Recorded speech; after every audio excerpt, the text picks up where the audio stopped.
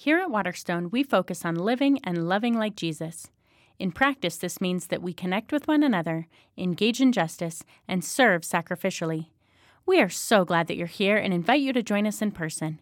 If you're able to attend weekend services, we gather on Saturdays at 5:30 and Sundays in person and online at 10. We look forward to connecting with you. A reading from Isaiah 6, 1 through 13. The year that King Uzziah died, I saw the Lord, high and exalted, seated on a throne, and the train of his robe filled the temple. Above him were seraphim, each with 6 wings. With 2 wings they covered their faces, with 2 they covered their feet, and with 2 they were flying. And they were calling to one another, "Holy, holy, holy is the Lord Almighty. The whole earth is full of his glory." At the sound of their voices, the doorposts and thresholds shook, and the temple was filled with smoke. "Woe to me," I cried. "I am ruined, for I am a man of unclean lips, and I live among a people of unclean lips. And my eyes have seen the King, the Lord Almighty." Then one of the seraphim flew to me with a live coal in his hand, which he had taken with tongs from the altar. With it, he touched my mouth and said, "See, this has touched your lips. Your guilt is taken away, and your sin atoned for." Then I heard the voice of the Lord saying, "Whom shall I send? And who will go for us?" And I said, "Here am I, send me." And he said, "Go and tell this people, be ever hearing but never understanding. Be ever seeing but never perceiving. Make the heart of this people calloused. Make their ears dull and close their eyes. Otherwise, they might see with their eyes, hear with their ears, understand with their hearts, and turn and be healed." Then I said, "For how long, Lord?" And he answered, "Until the cities lie ruined and without inhabitant, until the houses are left deserted and the fields ruined and ravaged, until the Lord has sent everyone far away and the land is utterly forsaken. And though 1/10 remains in the land, it will again be laid waste. But as the terebinth and oak leave stumps when they are cut down, so the holy seed will be the stump in the land." The word of the Lord. Thanks be to God. Good morning. You guys ready to continue Isaiah? Oh, man. As we were singing and worshiping together today, that song, Power in the Name of Jesus, it's one of my favorite songs. Those lines that there's power in the name, and just to mention makes away the hope and the healing. But if I'm honest with you, most days that we sing that song, I love it because it reminds me of what I don't often experience or think is true. I don't know if you ever have this experience, but sometimes when we worship, some of the songs we sing that are based in promises of Scripture, words that come from Scripture itself. So it's not just like people are making these things up. I sing them and I think, man, I want that to be true. I want to experience that. But most days, I would say my faith is more skeptic than mystic. I don't know if you resonate with that at all. I tend to lean more towards the intellectual side of faith in many ways. I love studying Scripture, particularly diving into the Word of God, seeing the grammar and the way the words work together and the themes and threads. And for me, most of that is an intellectual experience. It's study and it's diving into context, into grammar, into hyperlinks in Scripture. But as much as I believe our faith is a reasonable faith, and by that I mean that there are intellectual reasons that we can believe and trust that our faith is true. The truth is that that's not how I came to faith. And my guess is, I'm not trying to project my story onto you, but it's not the arguments of faith that brought you into the faith. Somewhere along the way, my guess is that you had an encounter with the living God where he became real to you, where you experienced his power and his presence, where suddenly you couldn't argue with all of the arguments. And maybe there were arguments that played a role in that, but my guess is that for many of us in this room, if we are believers and followers of Jesus, it's because Jesus became real to us in some tangible way. For me, that happened when I was 13 years old, and I was at a youth camp in La Tech University, Ruston, Louisiana. Like the most random place ever. I was growing up in Dallas, and for some reason, our church decided to do a youth camp several hours away in Ruston, Louisiana. It was hot, it was humid, and to be honest with you, I was just going there because I thought I was going to get to flirt with girls in my youth group and play basketball during free time. And that was my whole purpose in going. And I didn't even feel guilty about the fact that someone from our tiny little Bible church had paid for me to go because you see, about a year earlier, my dad had been laid off right after 9/11, and so we didn't have the money to send me to camp, and I was kind of this troublemaker in our youth group, and for some reason, someone from our church just decided to pay my way in full. They spent $375 so that I could go to camp and be there with our youth group. And I just thought I was going, like I said, to play basketball and flirt with the girls that I thought were cute. But God had different plans. And somewhere along the way that week, I think it was the second night of this worship experience, to be honest, as I entered this space, I was pretty skeptical. I had never been to any kind of youth camp or rally or anything like that before, and there were just hundreds and hundreds of kids that were worshiping in this auditorium, in this basketball gymnasium, and I was like pretty resistant. And most of the time, I wasn't even singing or engaging, and then the speaker would get up to speak, and I had no idea who he was, but he was some guy named Francis Chan.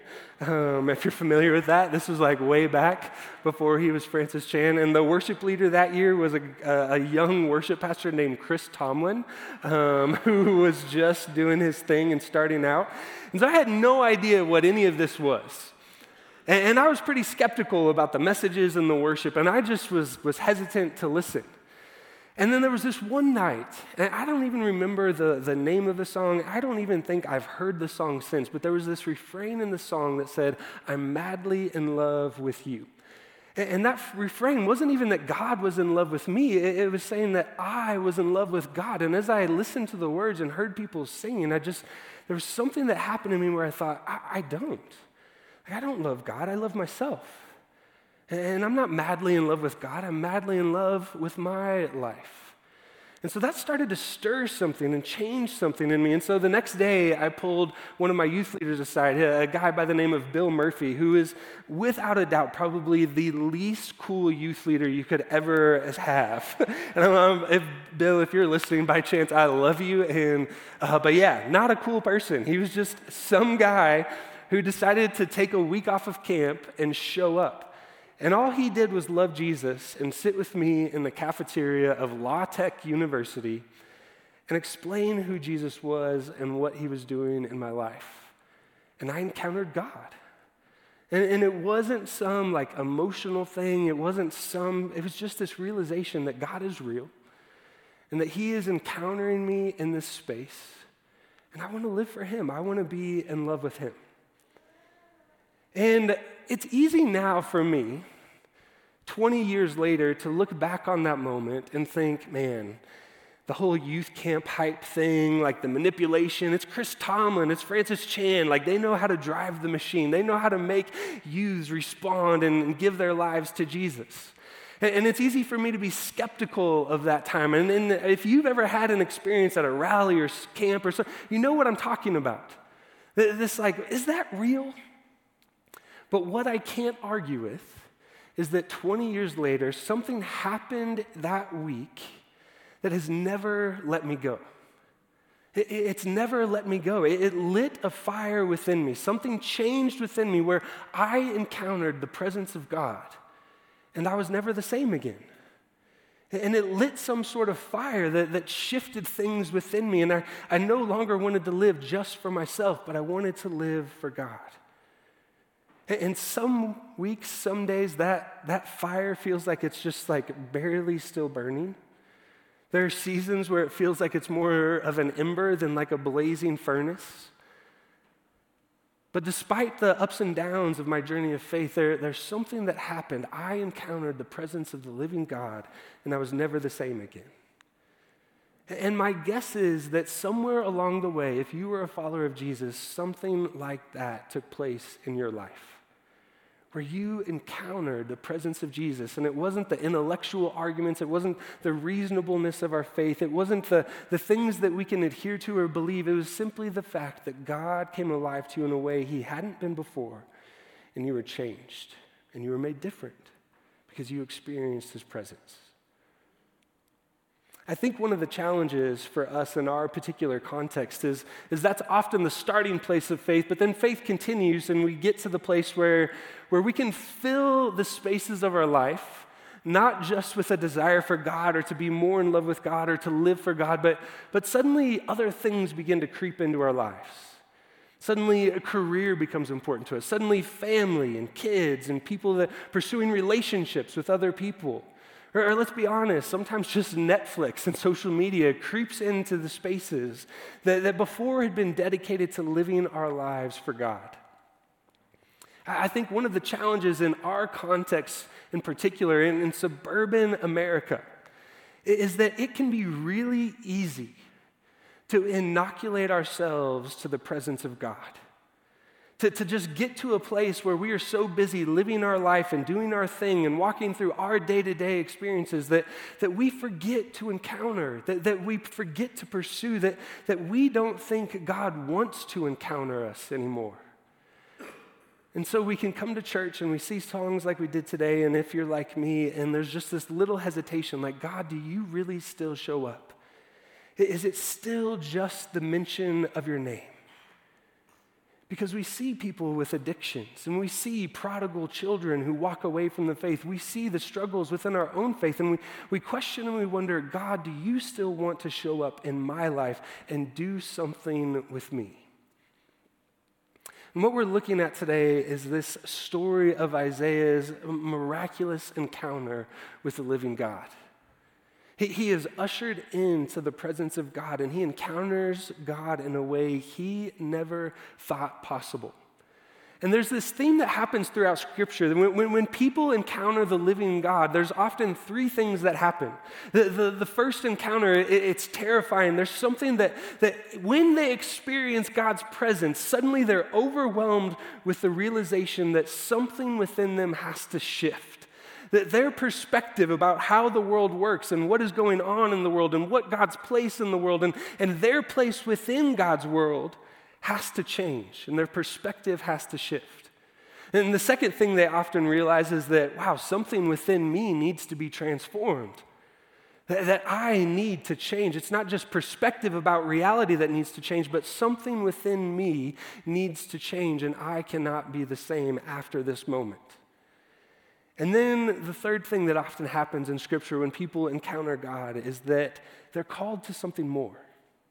That God calls them into some sort of challenge to follow him and to live for him. And we see each of those three things happen in the story of Isaiah this morning.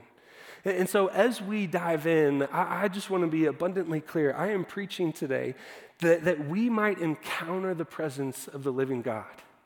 That he might wake up in us the places that have fallen asleep to who he is and what he's doing in the world. The spaces in our lives where we've maybe remained hidden from God or we've tried to keep to the side and the places that we think like God doesn't want this part of my life, that he might expose those things. And that we might come to him and express a full heart of devotion to him. I am praying for us this morning that God might wake us up to the reality that he is at work in the world and that he is calling this community and each of us to participate in what he is doing in the world. So that's where we're going today. And I think the hesitancy for coming from a skeptic's heart, coming from someone who can often be cynical of those spaces, is cynicism and skepticism is an easy way to boundary ourselves and protect ourselves from the things that God is doing. Because if we can ask questions, if we can challenge the things that we see and we're experiencing, if we can rationalize away what's happening, then we don't actually have to change. We don't actually have to encounter. We don't actually have to shift our perspective. And so what I'm praying for us today is that we would have open eyes to see what God is doing in our world, that our ears would be open to his word, and that if any of us have calloused or skeptic hearts, that they would be softened to the things that God might want to do in our community today. So before we dive in, let me say that prayer for us. Heavenly Father, God, as we come into your presence today, as we come into this space, we know that you are here. We know that you are present with this community. God, I simply ask that you would awaken us to the things that you are at work doing in the world. God, I simply ask that if there are any skeptics in the room, if there are any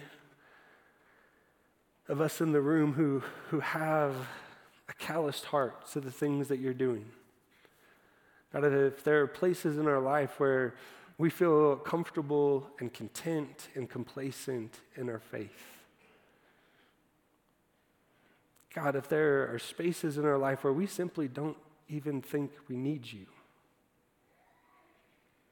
God, I simply ask that today you might awaken us with an encounter with you. That God, you would make yourself available to us.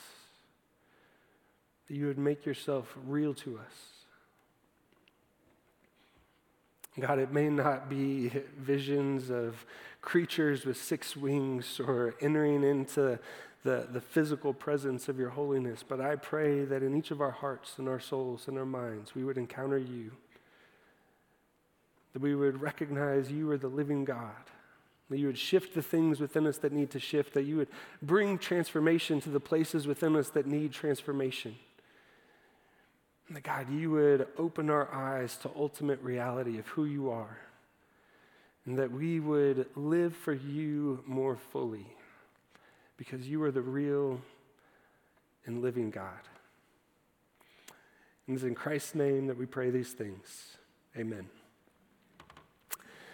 All right, so as we dive in today, we're going to start chapter 6, verse 1. And right off the bat, there's some important context that Isaiah is giving us about this passage. In this opening phrase where he says, "In the year King Uzziah died." Do we have that? In the year King Uzziah died. There's a lot that Isaiah is packing into that simple phrase to start this passage. You see, King Uzziah is widely considered the greatest ruler of Judea and Israel since the time of King David and King Solomon.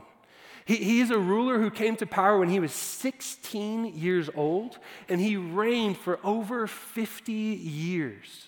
And we're told in both Kings and Chronicles that Uzziah was a king who desired to do what was right in the eyes of the Lord. And if you know anything about the history of the kings of Israel and Judah, it's that not very many of them desired to do what was right in the eyes of the Lord. In fact, many of them chose to do what was right in their own eyes, but not Uzziah. When he comes to the throne, when he comes into power, his sole focus is on pursuing the presence of God and bringing God's presence to his people. And the 50 years he reigns brings incredible security and flourishing to the kingdom. They have economic flourishing where trade and resources are flowing freely and people are experiencing an abundance of wealth and prosperity. He brings security with military victories and conquering his enemies and bringing peace to the kingdom. And so the kingdom of Judah enters into this space of 50 years of security and stability and prosperity. Everything is good. But somewhere along the way in Uzziah's reign, he forgot that it had been the Lord leading him in all these spaces, and he began to get this heart that thought, you know what, I'm actually the one who's accomplished all this. I'm a pretty good king. I'm the one who's conquered my enemies. I'm the one who's brought stability to the empire. And what we're told is that his pride led him to try and seize more power. But not over other kingdoms or not over other peoples, but actually to enter the very temple and presence of God. And to try to take the priestly authority from the priests, to offer sacrifices and to essentially to bring together, to merge together the stately power with the power of the temple. And he did something that the kings were never supposed to do, and he entered into the most holy presence of God within the temple to make offerings that only priests were supposed to make. And so the high priest at the time and 80 other priests come and they confront him in the temple and say, "What are you doing? This is a holy space. You are not supposed to just waltz into the presence of God and seize this place and this space for yourself. You are not allowed to come into the Holy of Holies as if you can just do whatever you want in God's presence." And Uzziah rebels against their statement. And so in the Holy of Holies, he is struck with leprosy. And we're told that leprosy from the top of his head to the bottom of his toes covers his entire body. And suddenly this king who started out desiring to do what was right in the eyes of the Lord has to live the remainder of his life and his rule and reign in isolation. Not just from others because they were scared of lepers, but because lepers themselves were not allowed into the temple. And so he lives his life in isolation, not just from others, but from the very presence of God that he had sought for himself. And so when Isaiah says that in the year King Uzziah died, I had this vision, he is packing a lot of history into this moment. There's a lot of cultural context that's going on in this space. Because you see, the nation is questioning and wondering, what is going to happen after Uzziah? Here's this king, the greatest king we've had since David and Solomon, who's brought stability and security and prosperity to our kingdom. What's going to happen now that he's gone?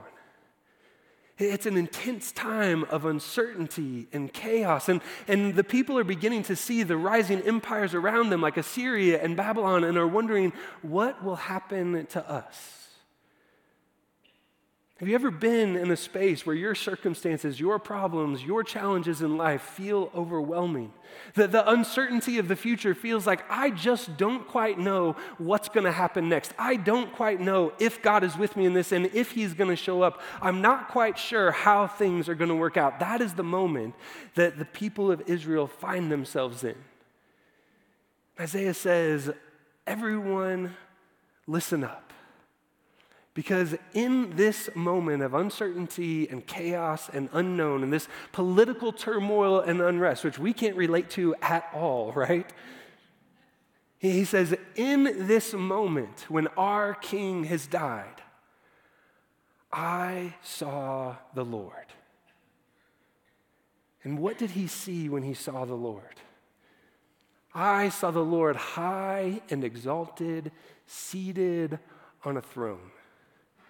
Do Do you see the contrast that Isaiah is playing with already? Here's King Uzziah, who tried to usher himself into the presence of God, who tried to take for himself the presence of God and was struck with leprosy and had to live his life in isolation. Suddenly, Isaiah is taken into that very space in the midst of uncertainty and chaos. And what does he see? He sees God high and exalted and seated on a throne. The king is dead, but the sovereign king still reigns. In the midst of the uncertainty, in the midst of the chaos, God is on his throne.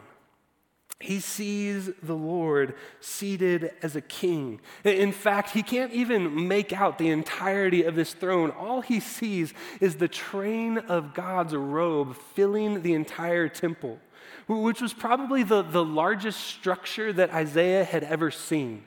He's saying God's glory, God's holiness, God is so grand, so highly exalted that the temple isn't anything but merely a footstool to him. He is sovereign and he is in charge. God is in the throne. Whatever your circumstances, whatever your fears, whatever chaos or uncertainty is around you, God is sovereign and ruling and in charge. Not only that, but Isaiah sees that these incredible winged creatures are flying around his throne, continually praising God and shouting out about his glory. And they say, just like we sang a few moments ago, "Holy, holy, holy is the Lord Almighty. The whole earth is full of his glory." And at the sound of their voices, the doorposts and the thresholds shook, and the temple was filled with smoke.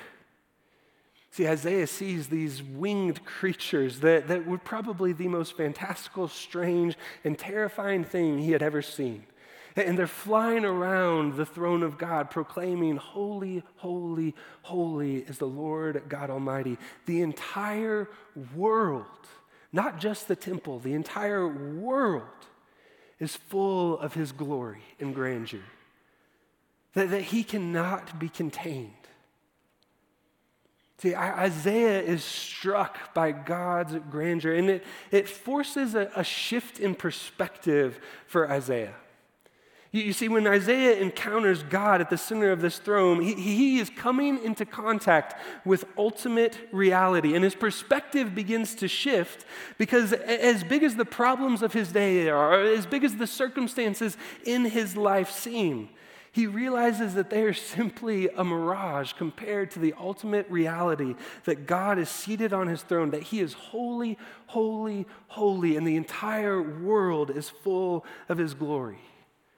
And he suddenly recognizes that all of the concerns, all of the things that fill up his day today, that there's a shift that has to happen. Because suddenly he is realizing that he is not the center of his world. He is not the center of the cosmos. There is a God who is so grand, so majestic, so holy, so full of glory that the entire world can't contain him. It causes a shift in perspective where he has to realize that there's something bigger going on than his day-to-day experience. See, when we encounter God's holiness, something within us has to shift. And the problem with saying that when we encounter God's holiness is there's not really anything for us to compare God's holiness to. Because when we look at the world, when we look at our experience, we don't actually often encounter holiness. It's something that A.W. Tozer says that the word holiness for God is the word we use when all other words fail. When we have no other language to describe who God is and how utterly unique he is, we simply say he's holy. And these angelic beings are not only saying he's so utterly unique and holy, but they do a threefold repetition to essentially say he is infinitely unique and unlike any other thing. And it causes something to shift within Isaiah. And I think it's a little bit like what happens to us. If you've ever been out in some experience in nature where you just experience the grandeur of our world. Maybe you're standing at the edge of the Grand Canyon and suddenly you look down and you just realize how incredibly small and insignificant you are. Or standing at the top of a 14er and looking out and you can see all the way into the surrounding countryside and you see how big the world is and you just feel like an ant. And you feel like you are so tiny in the space, the world. See, the only thing we really have to compare God's holiness, His grandeur, His majesty to is when we are utterly overwhelmed and realize that something within us has to shift. One of my favorite stories of that kind of shift taking place is from my wife's uncle, whose name was Volker. And Volker was a German living in Texas, and he was just like a larger-than-life character. And he was one of those people who could just like spin words in such a way. He had all these phrases and jokes and stories. He was a masterful storyteller, and he just had this way about him that made you feel at peace and seen and known. But one of my favorite stories about Volker is that at one point he had 2 teenage daughters, and one of his teenage daughters did what most teenagers do and kind of got to the point where she believed the world was revolving around her, right? Like we've all seen that like propensity in teenagers to just believe like everything is about me, it's about what I want and I desire. And one night when that attitude had gotten particularly heated in their home, Volker just kind of stopped the argument and took his daughter outside. And he said, "Look at the stars." And they just sat in silence, which I'm sure had to feel jarring after the shouting and the disagreements that they had been having inside. And they just sat in silence, and he just had her look at the stars for a few moments. And then he broke the silence without even looking at her and saying, "Sweetheart, I love you. But the world does not revolve around you. So stop acting like it." And she'll tell you that there was some sort of shift that happened in that moment as she was just looking out at the stars with her dad beside her. There was just this shift and this realization that something had to change, that attitude of the world revolves around me and what I want and what I desire is not true. And there's something like that happening for Isaiah in this moment when he comes into the holy presence of the living God, where he realizes that his perspective has to shift and change because he is encountering something that is completely beyond himself. And in fact, it brings him to his knees in a way, because what he says after he sees God's presence and is ushered into this holy space is he responds by saying, "Woe to me, I cried, for I am ruined. I am a man of unclean lips, and I live among a people of unclean lips, and my eyes have seen the King, the Lord Almighty." Now you have to imagine for Isaiah, he knows the story of Uzziah trying to go into the presence of the king and being struck with leprosy. And that was not an uncommon thing. When people went into the Holy of Holies, when they entered into God's presence, there were all sorts of rituals and things that people had to do to make sure that when they encountered God's raw power and holiness, that they were cleansed so that they could encounter and experience God in that space. In fact, you've probably heard before when the high priest would go into the Holy of Holies on the Day of Atonement, they would tie a rope around his leg in case they had missed anything in the rituals to make sure he was cleansed so that they could pull him out if he died in God's presence. And suddenly Isaiah finds himself in that space, the hot spot of God's holiness, experiencing God's raw power and presence and majesty. It would be like if you or I walked into a nuclear reactor without any sort of protection or any sort of thing to keep us protected from the radiation and power. He is terrified in this moment. And so he says, I am ruined. I am lost. I am completely doomed and undone. And what you have to realize is him saying, I am ruined. It's not this sort of response where he's saying like, oh my gosh, God is going to strike me dead because he's so angry at me for being here. It's not this like self-loathing hatred. It's just this proper perspective and understanding that he is in the presence of a holy God and something within him needs to change or he will be annihilated.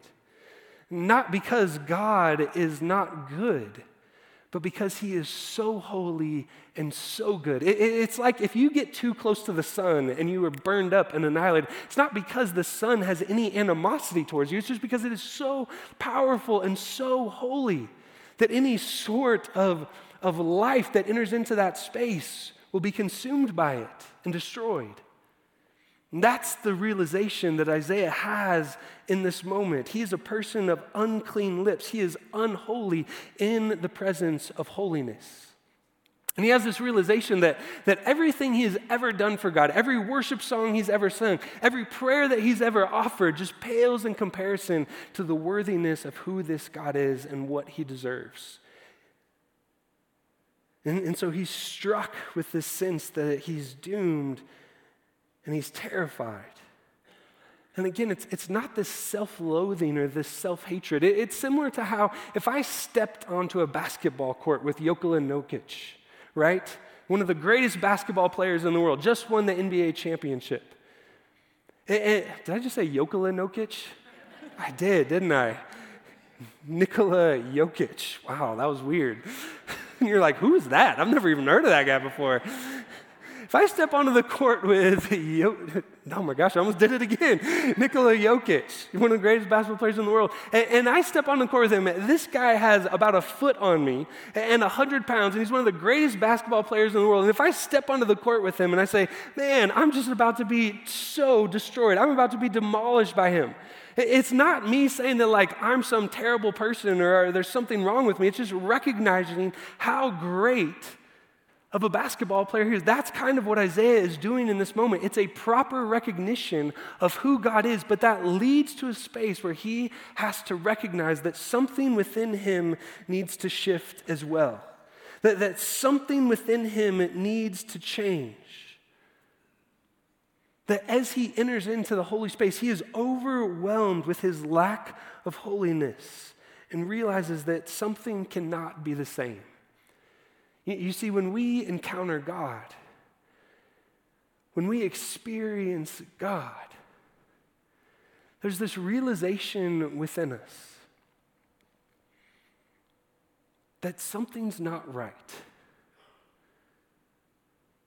And suddenly in this moment, Isaiah is confronted with all of the impurities, all of the imperfections, all of the ways that he has lived a life of unholiness.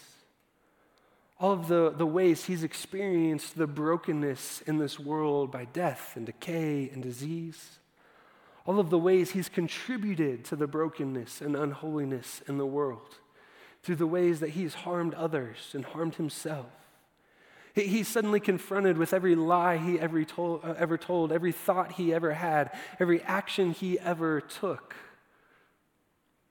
He's overwhelmed with the reality that he is broken and he is a person of unclean lips, and that something within him needs to change.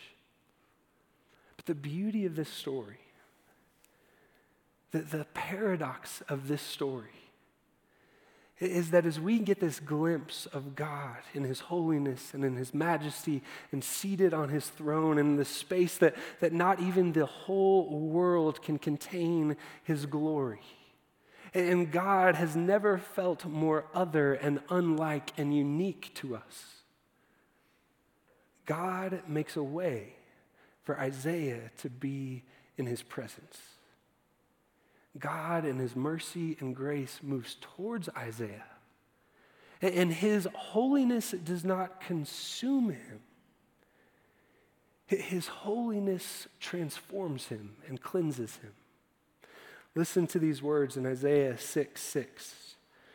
And then one of the seraphim flew to me with a live coal in his hand, which he had taken with tongs from the altar, and with it he touched my mouth. Now there's an image, isn't it? I mean, have you ever grabbed a burning coal before or taken a log in a fire and accidentally touched it? I mean, you know the smell of burning and the pain, and this touches his lips, this object of purity. And as it touches his mouth, the seraphim says, "See, this has touched your lips, your guilt is taken away, and your sin has been atoned for." You see, here's the beauty of this passage. When Isaiah encounters God, it not only shifts his perspective about ultimate reality, but it shifts his perspective and it gives him an understanding of who God is and who he is and what he needs to exist and be able to return to God's presence. And he thinks that that will result in him being destroyed and consumed. And in fact, God moves towards him and cleanses him. See, the holiness of God does not harm Isaiah, it heals him. And it makes him whole. And all of his sin and all of his guilt is taken away and atoned for. You see, God wants to be known and he wants to be close to his people. In many ways, that's the heart of the story of Scripture. We were created for perfect relationship and intimacy with God, and we lost it because we chose to walk away. And since that moment, God has not stopped pursuing and chasing after us to bring us home. And Isaiah experiences that in this moment. And what's unique about this story is this is the first time in Scripture that there's a new paradigm that unfolds in this story, because up until this point, any time in Scripture where something that is impure or unholy touches and comes into contact with something that has been cleansed or pure, it transports and it transmits its unholiness onto that object. But here we see a reversal of that paradigm where God's holiness is so potent and so pure that it cleanses the impurity in Isaiah. And this actually begins to set up a theme that we're going to see throughout the book of Isaiah.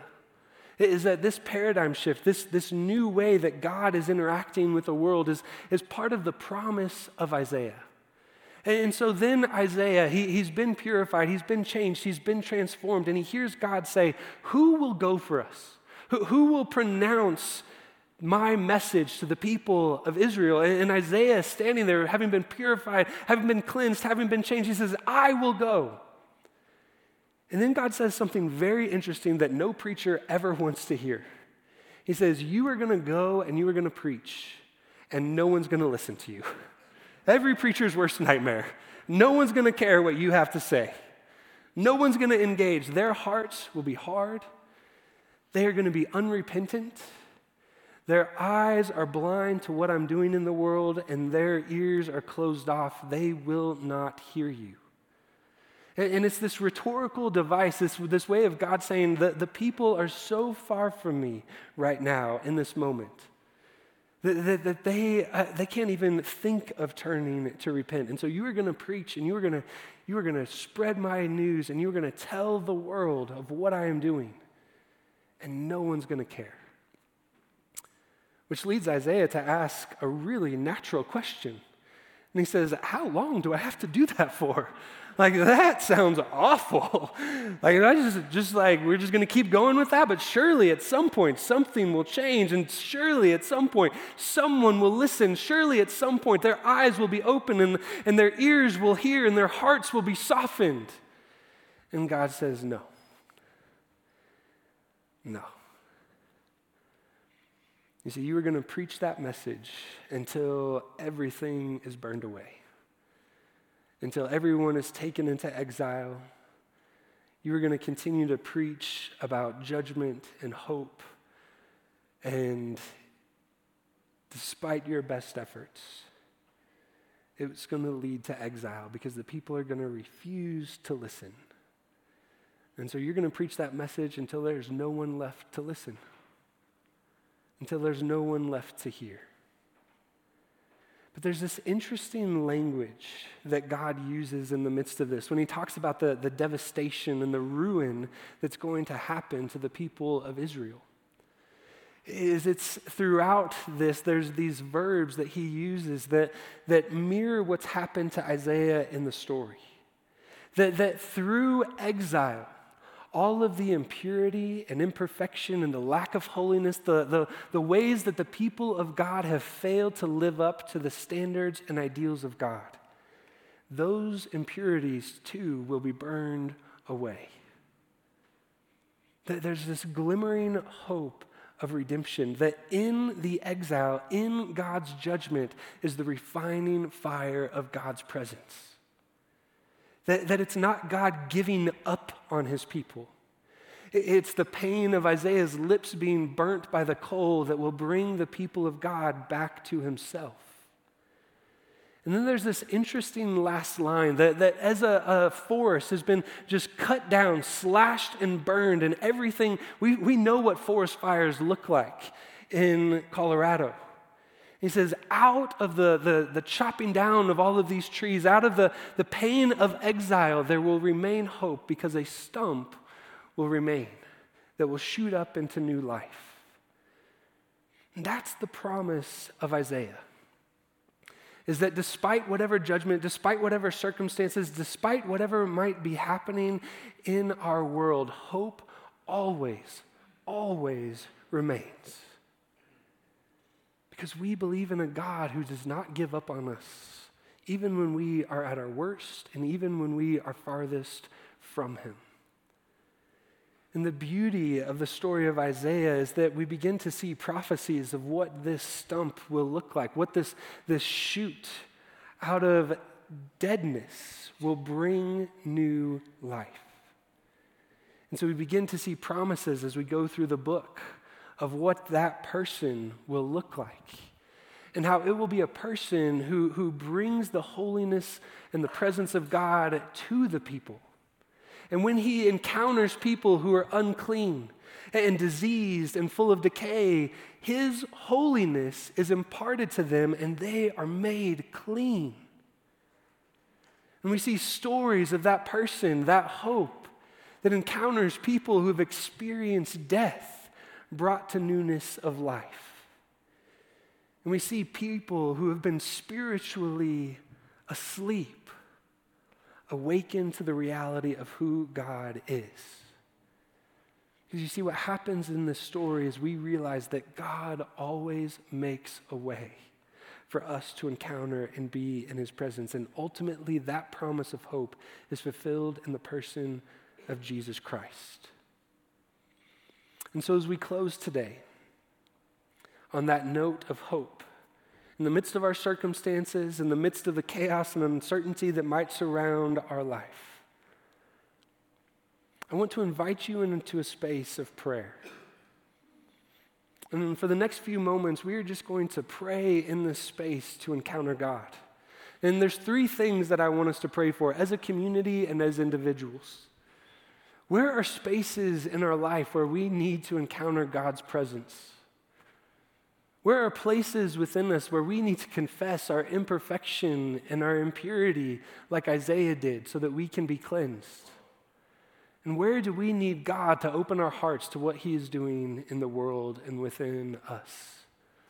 Would you take a moment now and spend some time in prayer? And whatever question stands out to you, you can spend some time with that, follow the prompting of the Holy Spirit.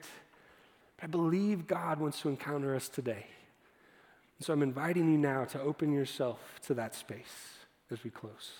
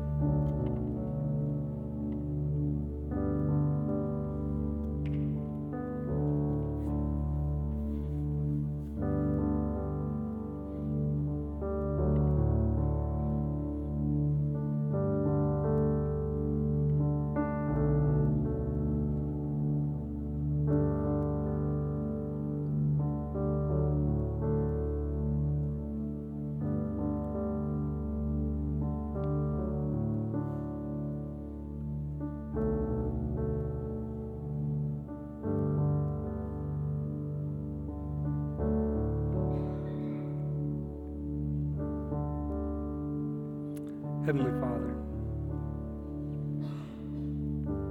God, I pray the beauty of this story of the way that Isaiah is overwhelmed in the place of your presence, and the way he encountered you in your holiness.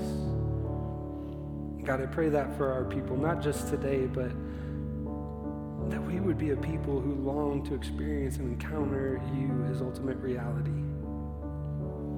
God, I pray for the places in our hearts and in our souls that are far from you, where we've walked away from you, where we think even, God, maybe that we are too far from you. God, I pray the beauty of this story and the way that God comes to Isaiah and provides a way for him to be in his presence. God, I pray we would recognize that in the person of Jesus Christ. That he is the one who brings purity and wholeness to our lives. God, if there are any of us